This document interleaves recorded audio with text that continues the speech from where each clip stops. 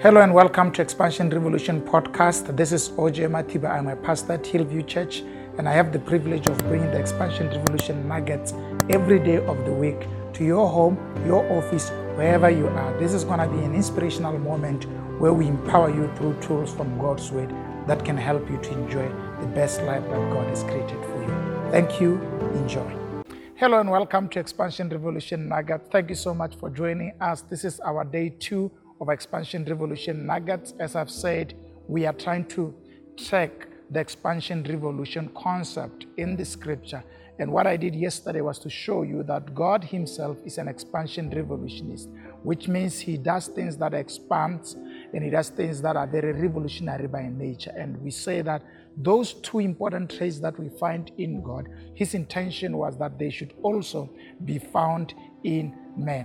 What I want to do today is to take you into another level of seeing this concept well in scripture. And I want to start, like I said yesterday, from the book of Revelation. Go with me if you.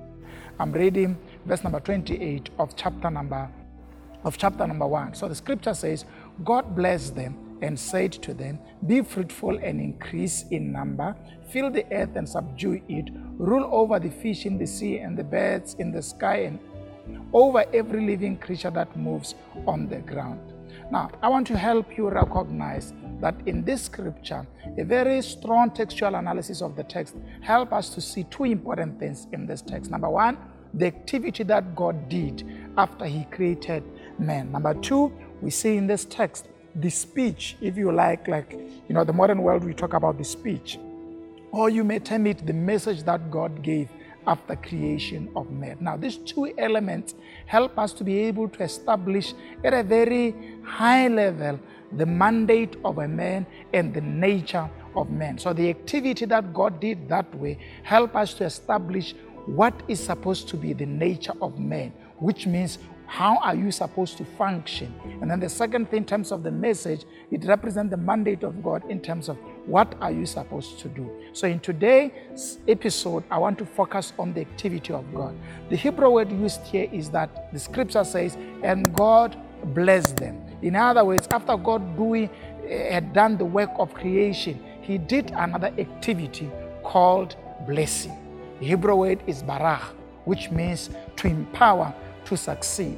So I want you to recognize, my friend, when we were created, we the humans, when we were in good relationship with God, after creation, God did an act of empowerment to ensure that nothing on earth would stop us from succeeding. There is nothing that should stop a man who is connected with God to become successful. Now, this is important because first we need to believe the act of God so that what God has done can begin to empower us. One of the problems in our modern world is that majority of us give up on projects before they try them. Not only that, we live in the world where there's so much negativity of people who are telling us we don't have what it takes, we can never rise to a moment, we can never rise to a challenge, and therefore sometimes we feel discouraged that we don't have what it takes to become successful. The scripture helps us to recognize that when we were created, God embedded in us an empowerment to succeed. That's what the word blessing means. When you say, I am blessed, this is what you mean. I am empowered to succeed. If you are born again, you are saved by the blood, Jesus is your Lord, this is what it means. You have an empowerment from God that can help you to survive and to succeed in every circumstance.